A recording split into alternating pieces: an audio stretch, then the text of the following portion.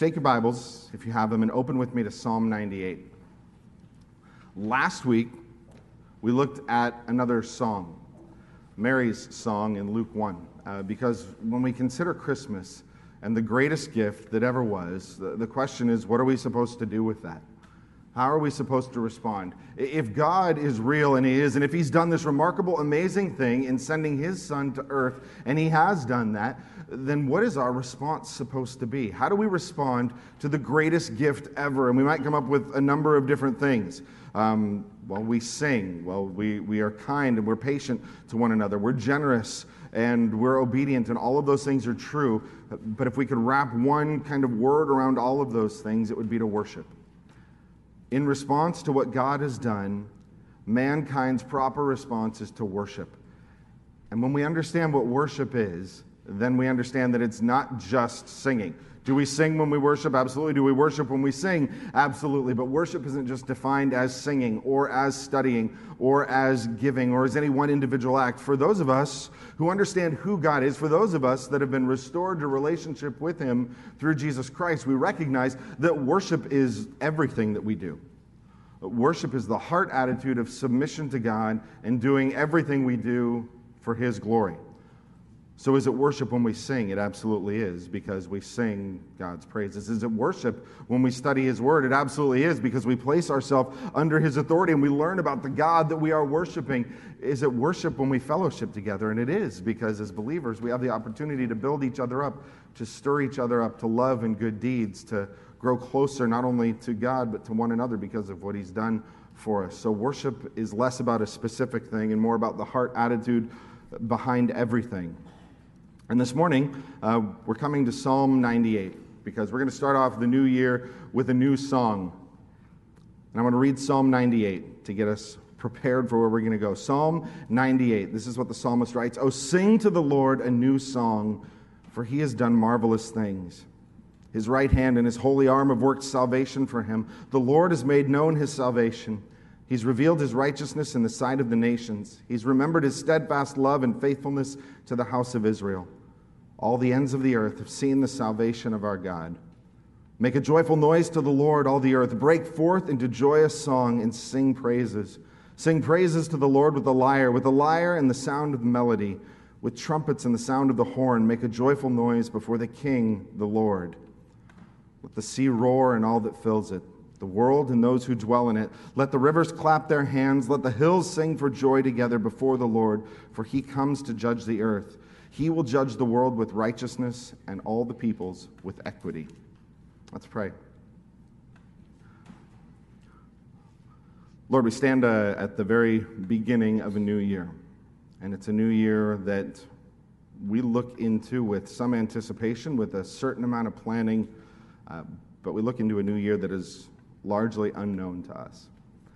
But we know that it's not unknown to You. You're the God of all eternity. And You decreed the present and the future from long past. God, it's a power and a wisdom we can barely understand.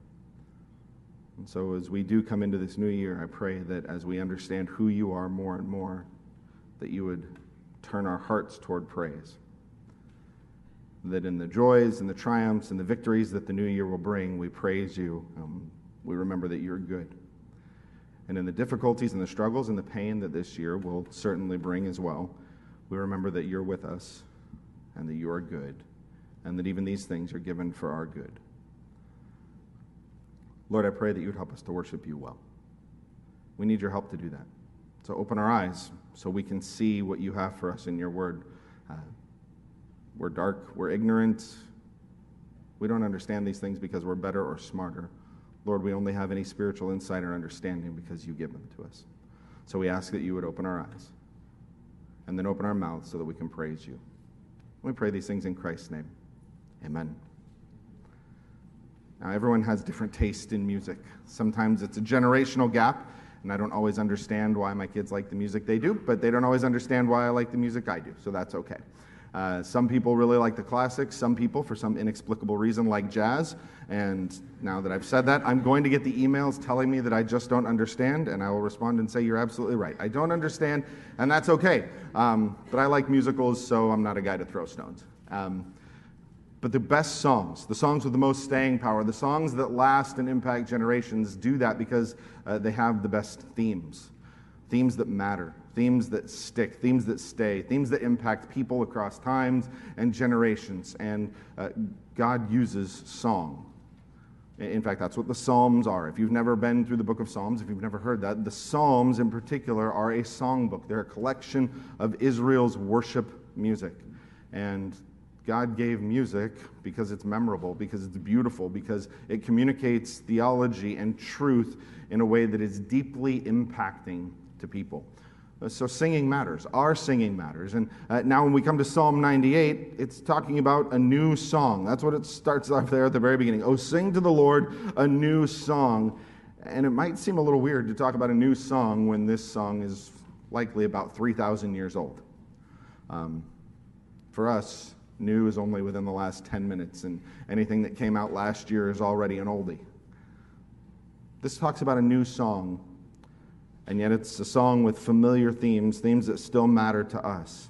And as we work through this very new old song, I hope that it reminds us about why we sing. As we stand on the edge of a new year, about why we are to continually be a people with a song in our mouth.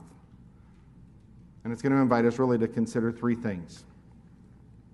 To look back and to remember the works of the Lord, to rejoice now in the presence of the Lord, and then to anticipate the coming and the restoration that the Lord brings. So again, it's kind of a great look at past, present, and future. But let's open this up, and we'll start off with looking back and remembering the works of the Lord. Look at verse 1. Oh, sing to the Lord a new song, for he has done marvelous things. Sometimes you need a reason to sing. Some of you are barely hanging on this morning. I know you were up late, and singing sounds difficult at best. Some of you just came through a really brutal year. Some of you just came through a really long year. Some of you just came through a really great year. And some of you might be here today not knowing why you should sing at all, because singing just doesn't come naturally to you. When the psalmist here writes, and he talks about singing a new song, he gives a great reason to sing, and that is remembering that the Lord has done marvelous things. Well, things like what? He's done marvelous things. His right hand and his holy arm have worked salvation for him. The Lord has made known his salvation. He's revealed his righteousness in the sight of the nations. Now, a couple of important things. If you don't love poetry, then maybe Hebrew poetry is a little bit better for you. We tend to think of poetry in terms of rhyme and meter, how things sound at the end of the line and how the lines fit together with how they're structured. Hebrew poetry is based on parallelism, lines that state the same thing different ways, that show different aspects or different facets to it. And here he's talking about the Lord's salvation. The Lord has done marvelous things. His right hand and his holy arm have worked salvation for him. The Lord has made known his salvation. He's revealed his righteousness in the sight of the nations. The idea that we have a reason to sing because God has provided salvation. Now, as the psalmist writes this, think about what Israel knew of God's salvation. They could look back on their history as a people, and it was a retelling of God's salvation in their lives. The idea of God bringing them out of Egypt, bringing them through the Red Sea, bringing them across the desert, providing food and water, providing protection from their enemies, God bringing them into the promised land, God giving them kings to rule over them, God giving them prophets to speak his word, God protecting them from the nations around them, often in unthinkable, unimaginable, miraculous ways. The history of Israel was this history of God's provision of salvation. And if that was reason enough for them to sing, then how much more so do you and I have a reason to sing? Because Israel saw God's physical salvation. Israel heard the promises of God's salvation through a Messiah that was going to come, but what did you and I just celebrate? We just celebrated Christmas. And the reminder that God was faithful to provide that salvation through Jesus Christ. And in case you didn't hear it over Christmas, you need to hear about the wonder of that salvation. Because that great God who made everything, including you and I, called us to be holy, to be perfect, to be like him, but we're not. And our sin, all those things that go against God's law, everything bad that we think, that we say, that we do, that our heart intends to do, all those things that are visible and all those things that are hidden and known only to us, all those things that are against God separate us from Him. They bring separation. They bring judgment. The Bible says that the cost, the wages of sin is death. That is what sin does. It separates and it kills, but God saves. One of the characteristics of God that we most frequently see in the Bible, it's His story of salvation, not just physically saving His people, but redeeming and saving them from their sin. And that's what Christmas was, the celebration of the fact that God sent Jesus, the Christ, to be the salvation for our sin, to live the life that we were called to live, to die the death that should have been ours, to be raised again to life and power so that you and I could have a living hope. Do you need a reason to sing on a Sunday morning when you are tired after a long New Year's Eve of celebrating joyfully to the Lord, I'm sure?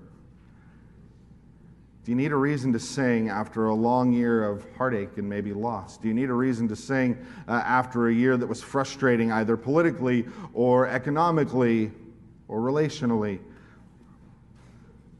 Here's a reason to sing. Because God has provided salvation to His people. Because right here at the very end of the year, we celebrate the fact that God was faithful to provide a way to deal with our sin because you and I couldn't. And not only do we remember that specific gift of salvation, but we remember God's continued faithfulness. Look at verse 3. He's remembered His steadfast love and faithfulness to the house of Israel. All the ends of the earth have seen the salvation of our God. Now again, if you think back on the history of Israel, it's not only a picture, a continual and constant picture of God's salvation to His people, it's also a pretty consistent and constant picture of Israel's failure, isn't it? God brings them out of slavery in Egypt in miraculous ways, and they don't make it to the Red Sea before they're complaining. And it's not very many days further before they're complaining again about food and water and wandering, and why can't we just go back to Egypt where everything was great? They were in slavery and they're wanting to go back. They come to the very border of the promised land and they say, this is too hard, the people are too big, there's too many of them, the cities are too strong, we can't do this, we should just get rid of Moses and go back. And it's this constant complaining. And then God does bring them into the land, and over, what do you see? They reject God and His law, and they pursue the idols of all the nations around them. And they're greedy, and they're corrupt, and they're proud, and they're arrogant, and they're rebellious. And as often as God has displayed and provided His salvation, Israel seems too stubborn to receive it. And what does God do? Well, God is just, and God deals with sin. We know that He even removes them from the land itself and kicks them out and exiles them. But what is His consistent promise? If you turn, I'm there. Repent, return, and come back.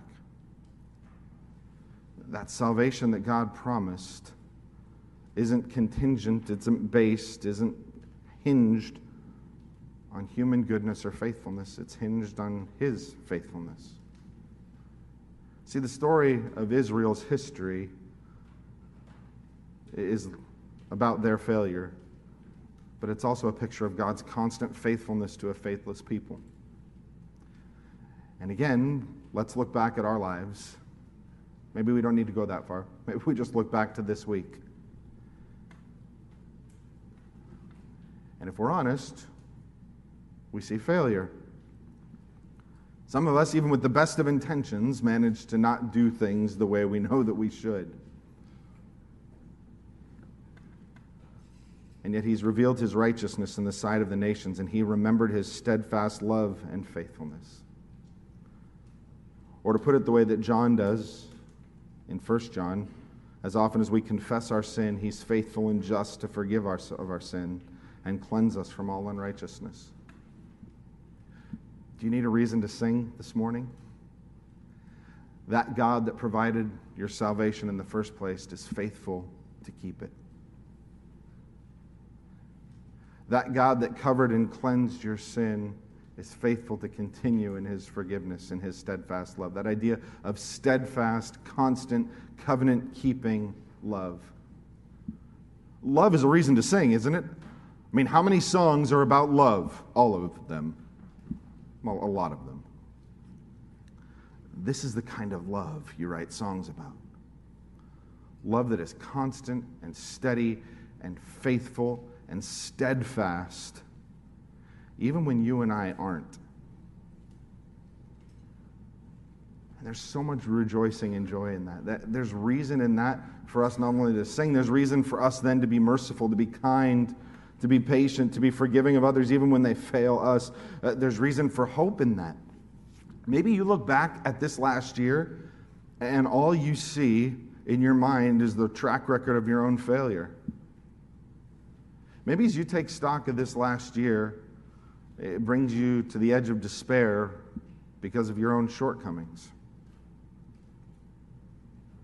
And it's hard. If I look at my failures as a husband, as a father, as a pastor, over time those things build up and they weigh on you.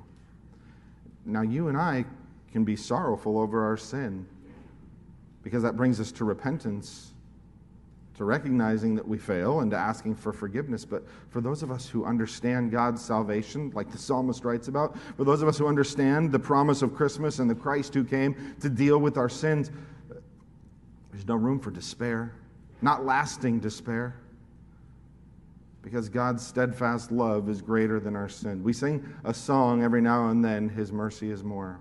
Our sins, they are many, His mercy is more.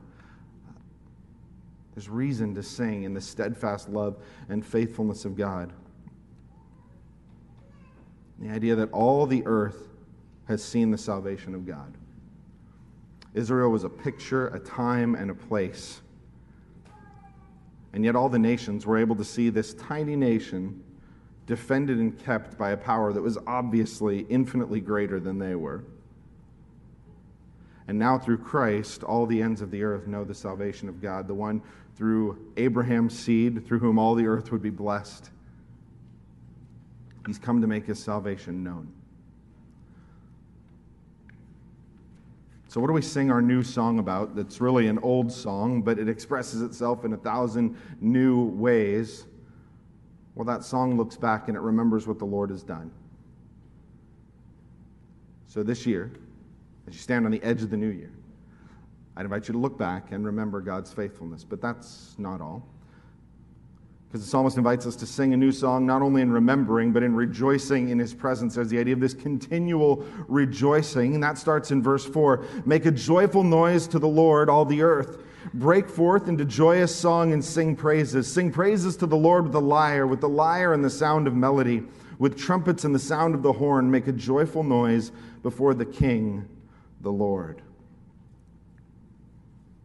Make a joyful noise to the Lord, all the earth. Break forth into joyous song. And some of you say, that's exactly what it's like when I sing. It's a joyful noise, emphasis on the noise.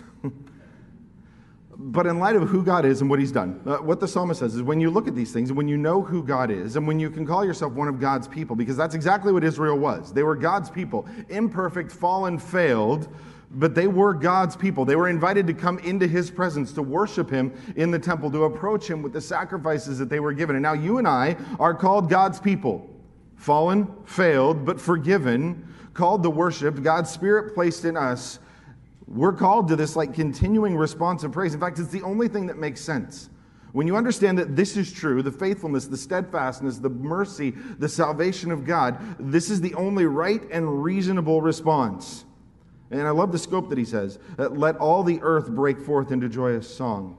And in one sense, if you think about it, the earth itself does respond to God. In fact, he's going to say that in a little bit in verse 7. The sea roars and the rivers clapping their hands. It's the picture of kind of creation itself praising God. This isn't the only place we see that. Psalm 19. When David writes Psalm 19, he talks about how the sun goes from one end of the sky to the other, and he gives a couple of pictures. He says, when the sun does that, when the sun does what the sun does, because God designed it to do that, it's like a bridegroom going out to meet his bride. It's like when a strong man is rejoicing to run his race course. Now, I don't know if you've ever experienced those two things, but a young man about to get married is pretty typically excited to do what he's about to do, to go and meet his wife. An athlete who is prepared and tuned to run his race is usually pretty excited to get to the starting line to prove that his preparation is going to pay off. And David says that's exactly what the sun is like. And we know the sun doesn't have feelings, but when creation does exactly what God designed it to do, it cries out about the power and the glory and the majesty of the one who made it do that.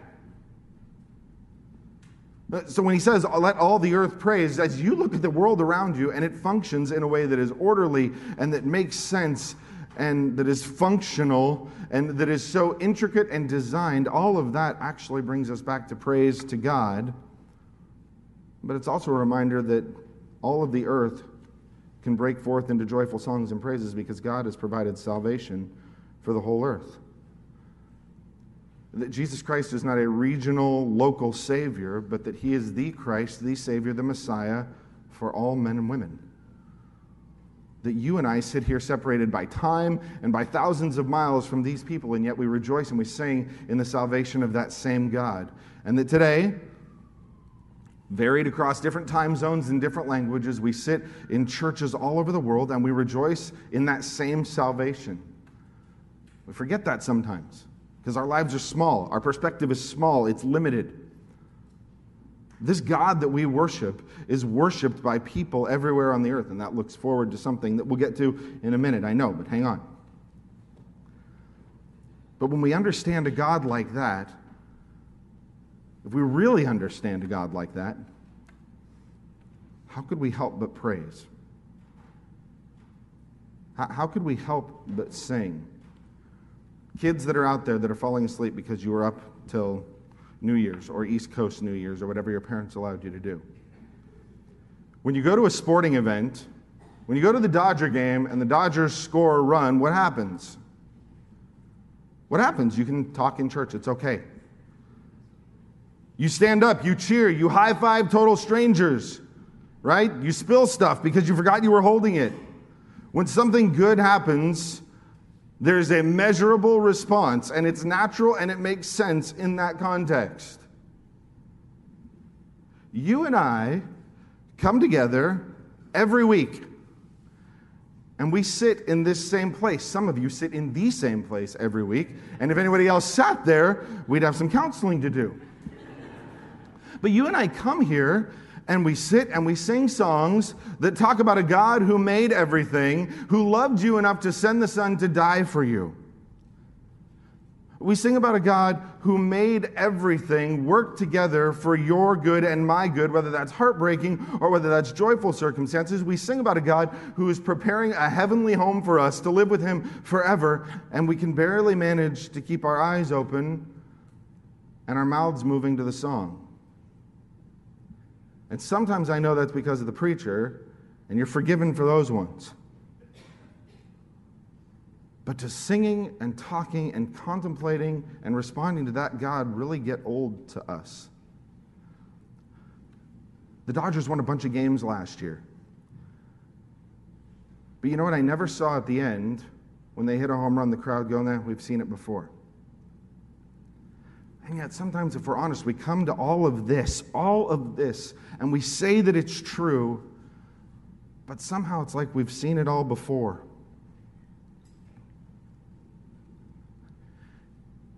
You and I come into the very presence of God.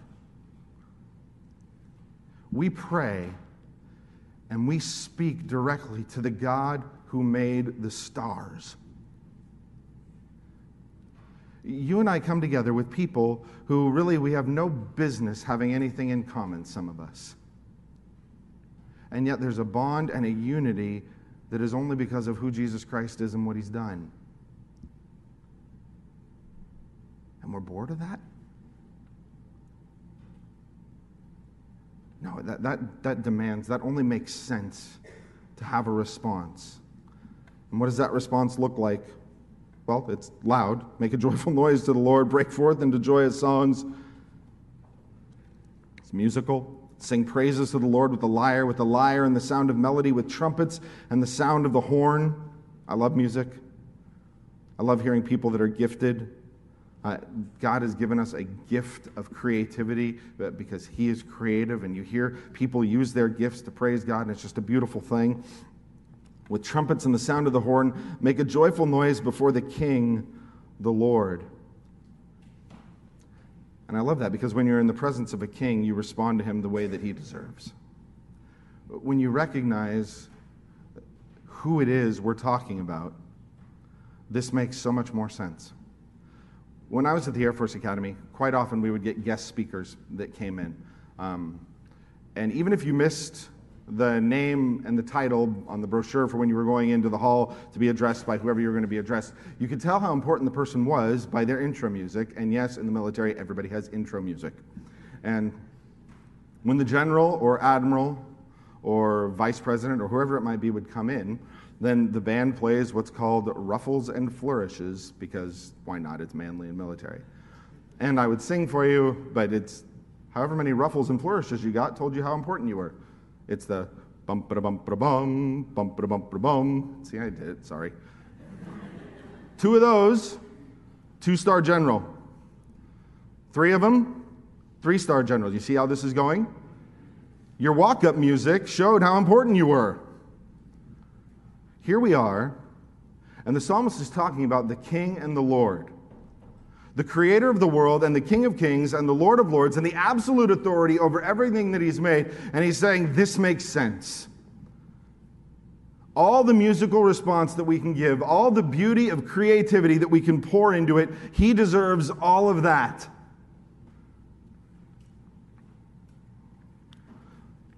So when you come and you sit and your singing is reserved, can I ask you why? Well, if you heard my voice, you would understand he's the one that made your voice. And he only gave it to you so that you could respond to him. Well, you don't know the circumstances that I've been through in my week. You're absolutely right, I don't. But the great King and the Lord of Lords does. And he is not absent over any of them. He is sovereign over all of them. See, sometimes, and again, we don't say it out loud because it sounds terrible. But sometimes we act like our worship is for us. We go to a church. Why? Well, because the worship is this way. And when we say that, we mean the music is this way. It makes me feel a certain way. It's put together a certain way. And music does impact the emotions.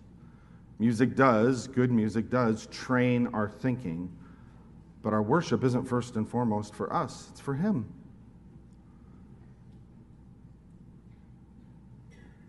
You need a reason to sing today. How about this? The Lord, the God of all eternity, is here. And not just here in the general sense where God is everywhere. That is absolutely true. There's not a place or a part of his creation where he is absent, but he has sent his Holy Spirit to dwell within us. And you and I sing in the very presence of God because he's enabled us to respond to him rightly. That same God that invites you to sing gave you the voice to do it. For all its beauty or for all its joyful noisiness. He gave you the ability to do something that pleases him in our own finite and imperfect way. Oh, so we're called to respond to the Lord in worship. And we worship him because of what he's done. We worship him because of who he is now. Not only does this psalm call us to look back and to respond now, it calls us to look forward. Because this psalm anticipates a coming restoration. Look at verse 7. Let the sea roar and all that fills it, the world and those who dwell in it. Let the rivers clap their hands. Let the hills sing for joy together before the Lord. For he comes to judge the earth. He will judge the world with righteousness and the peoples with equity. Again, the idea of the seas and the rivers and the world itself pictured as responding in worship. But look at the context of their responding in worship. It's before the Lord, for he comes to judge the earth. One day creation is going to respond to the coming King.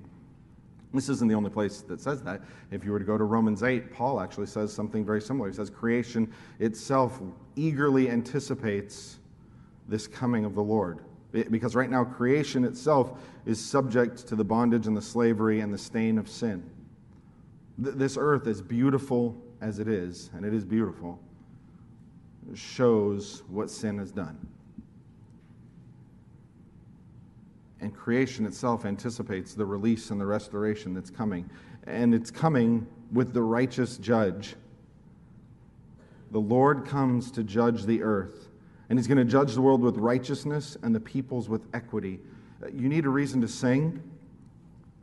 A king is coming who is unlike any earthly ruler. We are so fixated and often so frustrated on the political situation in our country or in other countries because people are bad. And the best hopes that we have for whoever our guy is always end up falling short, don't they? Because the best politician, the best king, the best ruler, the best human authority is at best human. And that could trickle down to whatever level we want to think through it. The best boss, the best pastor, the best spouse, the best friend, still fallen, still human, still the constant reminder that we live as sinful people with other sinful people, but there is one coming who is not like us. There is a king and a ruler coming who is unlike any other. When Jesus returns, we just celebrated how he came in humility. We just celebrated how he came and was laid in a manger. We just celebrated the fact that not only did that baby come, but that he lived and that he died, that Jesus allowed himself to be subjected to the cruelty of the cross, to the injustice of that, so that God could redeem his people. When he comes again, he is going to dispense perfect justice. And depending on how you are related to Christ, that is either a wonderful promise or a terrifying reality. Because here's the thing. When Jesus comes again, he judges perfectly and rightly. And for right now, you and I might get away with any number of things. We might be able to hide our failures or our sins. We might be able to talk our way out of them, lie our way out of them, buy our way out of them. They might be able to be hidden, and maybe we think as we move into a new year, well, we actually got through that without anybody figuring out what we had really done. We need that uncomfortable reminder sometimes that there is a judge who is coming that has not missed anything. That the eyes of the Lord are in every place, that he keeps watch over the good and the evil, that God doesn't miss a thing. And so I would urge you, on the threshold of this new year, to look forward to the fact that God will deal with sin. That God will reconcile or bring all accounts to balance. And either you will bear the penalty for your sins, or they'll be placed on Christ. And for those of us who know Christ, what a beautiful reminder that of one who is coming to rule in righteousness and equity is the promise. Because how often do we say that's just not fair? That situation is not right. And the world around us says you have to get your own justice. There are 10,000 lawyers who make their living off of that. That you deserve what you are owed. There's a better promise. That there's a perfect judge coming who will execute justice across the whole earth. And so you and I can leave vengeance and justice to him, knowing that he doesn't miss anything. That one day, you and I will sit under the rule of an authority of the perfect King, the one before whom every knee will bow and every tongue confess that Jesus Christ is Lord to the glory of God the Father. Heaven, earth, under the earth, no one escapes this universal rule and reign. That's a reason to sing.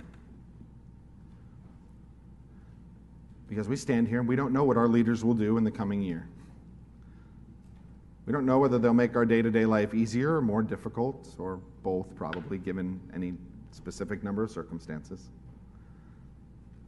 But we look forward and we know the one who is coming. And as we look to the new year, it's a question mark for us. We might know certain things. You might have specific dates on the calendar. You might have the anniversary planned. You might have the trip planned. You might have a wedding planned. You might have the graduation planned. We know bits and pieces. We plan bits and pieces, but if we're honest, it's pretty shadows. Here's a great reason to worship. The Lord sees it all with perfect clarity. You can entrust the great unknown to Him because it's not unknown to Him. And I don't know whether the Lord is going to come back in this year or in 5 years or 10 years, or whether He'll tarry a lot longer than that. But as we stand on the beginning of a new year, we're a year closer. And should we come to the end of next year, we'll be able to say the same thing. We're 1 year closer. 1 year closer to being with the one who saved us. There's a right response to all of that. There's a right response to who God has been in the past. There's a right response to who God is with us now. There's a right response to the fact that He is coming again. And it is joyful worship and praise. And if right now you're thinking, well, maybe I missed a little bit on those first few songs, great news for you. You'll have the opportunity to do that again. We will sing together again. But before we do that, today, again, a little bit different than our normal Sunday format, but providentially, we're on the first Sunday of a month. And so we get to celebrate communion together. But we get to celebrate the Lord's Supper together, which calls us to look back, to look inward, and then to look forward. That's what communion does. So the ushers are going to come. They will pass out the communion elements. If you don't have them, just raise your hand slightly. But given all that has happened over the last couple of weeks with Christmas and Christmas Eve and New Year's celebrations and work parties and Christmas parties and finals, some of you are likely more than a little bit worn out.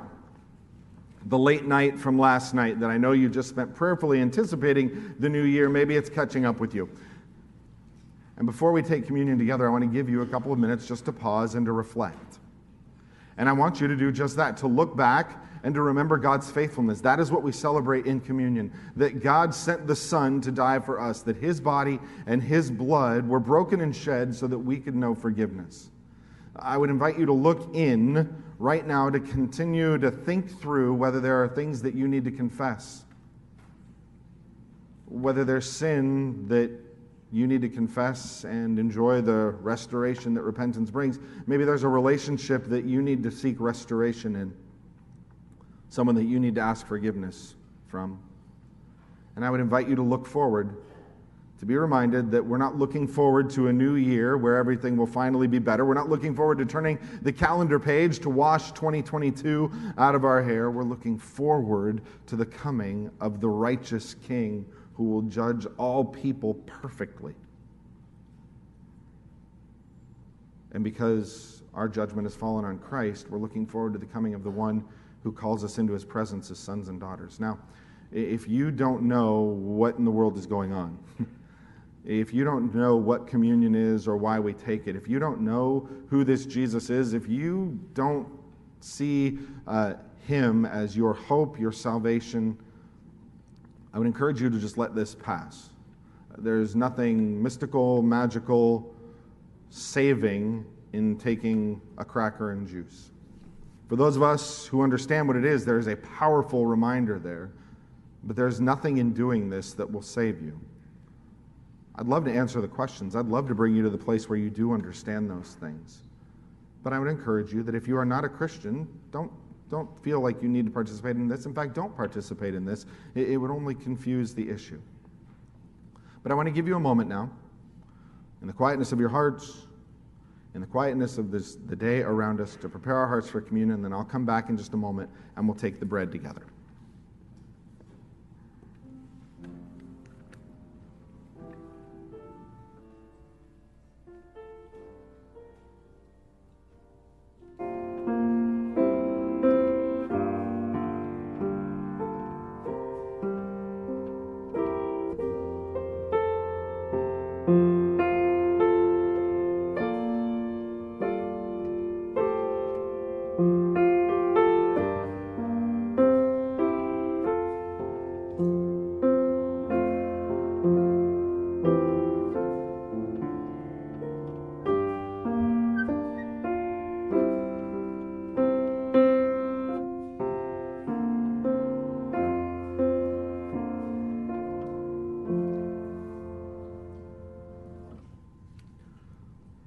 So if it takes you a moment or two with those tabs, I'd encourage you to get ready with those. And as Paul writes to the church in Corinth, he says, "For I received from the Lord that what I also delivered to you, that the Lord Jesus, on the night when he was betrayed, took bread, and when he had given thanks, he broke it. And he said, 'This is my body, which is for you. Do this in remembrance of me.'" Let's take the bread together. And let's pray. Lord, we just moved through the Christmas season. And what a beautiful reminder that the God of all eternity took on human flesh and became like us. Humble, lowly, laid in a manger. That Jesus Christ would know what it was to be frail, to be tired, to feel pain. It's a humility that we can only see in you. And so, Lord, we praise you because in your mercy, you became like us. Truly man, only without sin. What a wonderful Savior. Amen.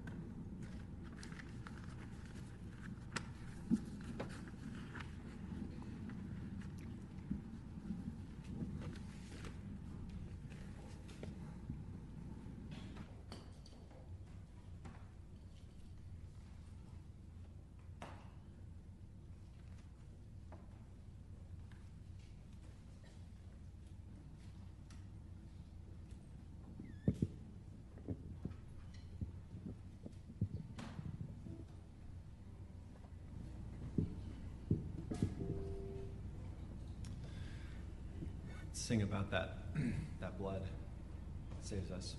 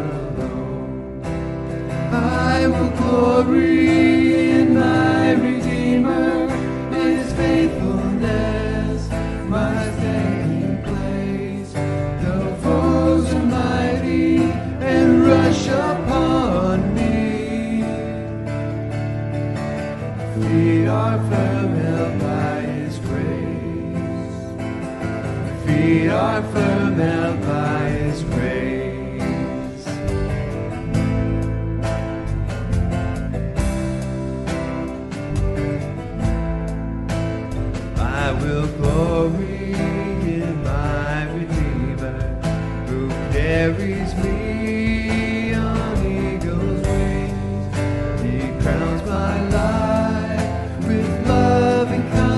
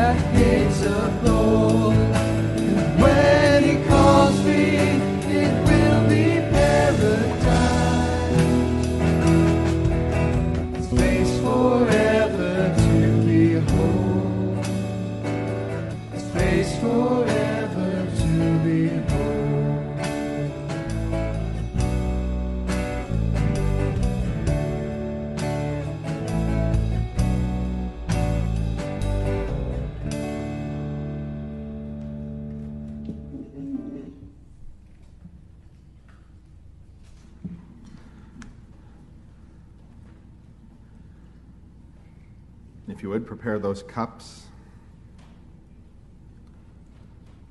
And Paul goes on to write, in the same way also he took the cup after supper, saying, "This cup is the new covenant in my blood. Do this as often as you drink it in remembrance of me. For as often as you eat this bread and drink the cup, you proclaim the Lord's death until he comes." Let's take the cup together. Let's pray. Lord, we rejoice in your steadfast love, a love that covered over our sins, not just with bulls and goats who could cover it for a time and the sacrifices under the law. But Lord, you sent the perfect one to die for us. And it seems almost unthinkable that death would save, or that death would bring life, but that's exactly what the death of Jesus Christ does. His death covered over our sins and cleansed them. And his resurrection, his life, promises us eternal life. And so, Lord, we look forward. We do this until you come. We celebrate the fact that you are the King who was, the King who is, and the King who is coming again. So, Lord, I pray that you would help us to live lives of anticipation, not of better circumstances, not of a better year than last year, but lives that live in anticipation of the coming of the King, the time when we'll be with you forever. So we pray, Lord, come quickly, because we do long to be with you. I pray these things in Christ's name. Amen. So now, as I said earlier, you're going to get the chance to respond to these things. The ushers are going to come, and they're going to grab those mics. And I would encourage you to think through maybe even one of those three things. What is something that God has done this year that has reminded you of his faithfulness that you'd like to share? What is something about God that now brings you to praise? Something about who he is, an attribute of his, a characteristic of his that is worthy of praise, that brings you joy? Or maybe even what's something you're looking forward to about being with him? What makes you long for heaven and for eternity? And again, these don't have to be polished. They don't have to be perfect. They don't have to be theological textbooks. I just want to hear God's people talk about the God that they love. And so we'll do this for a couple of minutes, and I hope it's encouraging. But when you're ready, just raise your hand, and the ushers will bring you a mic. This year has been full of milestones for our family, and those have been natural opportunities for us to look back and see God's faithfulness and provision and kindness, and it has made it easier when we look back at all he's done to look toward the future with hopeful anticipation of the goodness that he'll continue to provide.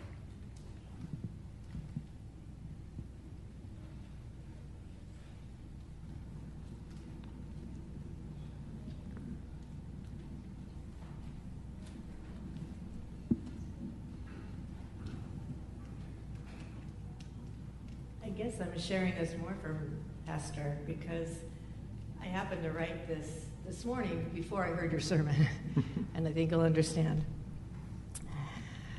To be honest, 2022 was a hard year for us. Yes, God faithfully worked throughout the year.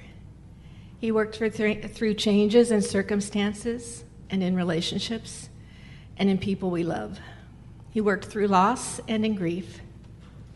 He worked through our questions and in waiting for answers yet to come. And to be honest, because a New Year's Eve does not transform one's life on New Year's Day, we can expect more of the same in 2023. And really, isn't this true of every year? So we wait and pray and trust and sing our way into this new year, because truly God is working, and great is his faithfulness. Thanks, Lord. Anyone else?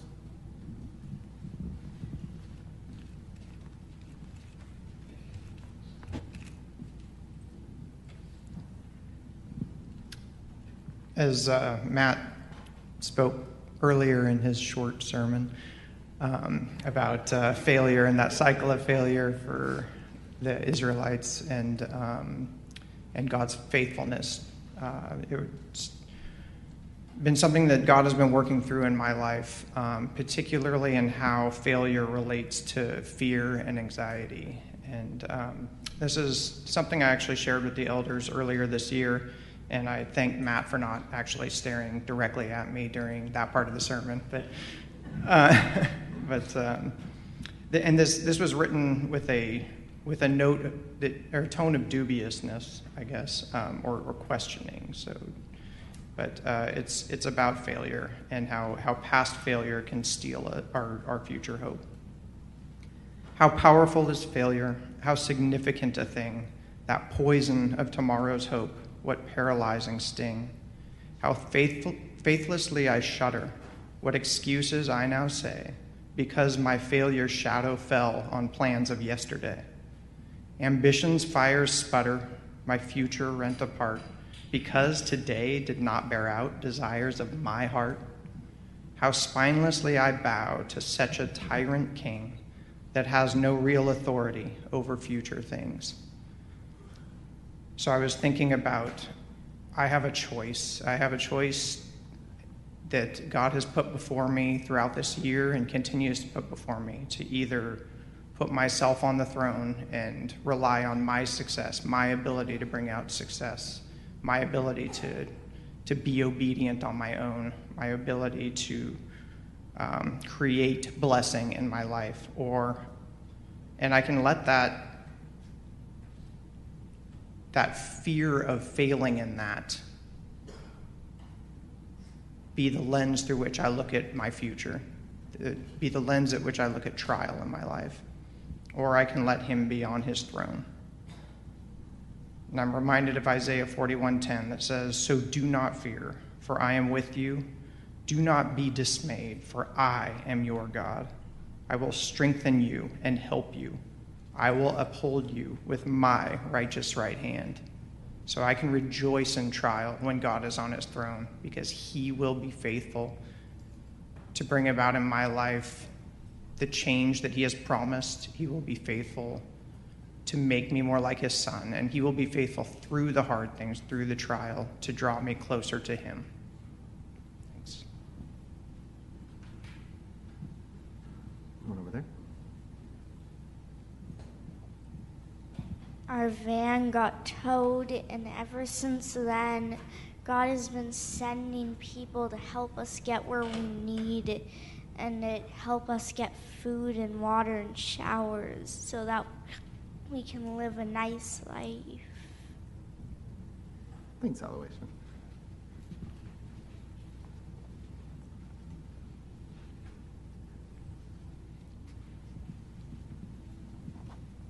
The second half of this year has been a real difficult one for me. I had health problems. Many of you know I had a stroke that could have easily killed me in August.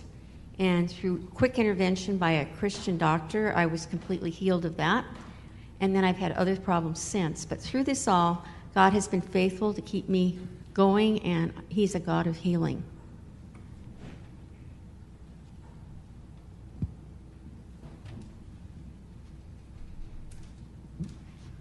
I'm just looking forward with excitement to God's grace in the new year. Anyone else?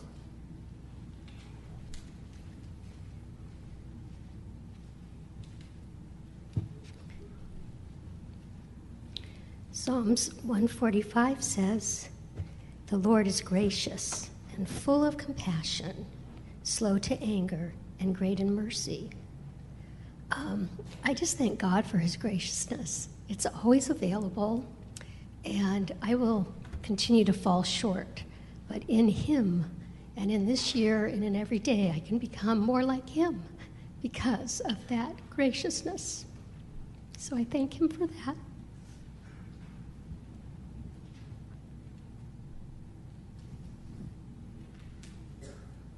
Any others? Thank you for sharing those things. And I would encourage you, did I miss somebody? Okay. I would encourage you to take every opportunity to continue to share those in private conversations. We need to be a people that are continually stirring one another up to love and good deeds. And that doesn't mean just that we poke each other to serve at Boo Fest and those other things in VBS, although Tracy needs your help. Serve at those things. Those are good things to do. But stirring one another up to love means calling each other to remind ourselves of the God that we love and who loves us. Good deeds involve praise and worship, and we can stir one another up to those things all the time. So I'm going to call the worship team back up. We'll close our time in song together. And I would remind you, this is the song where joyful noise, this is a good time to do that. So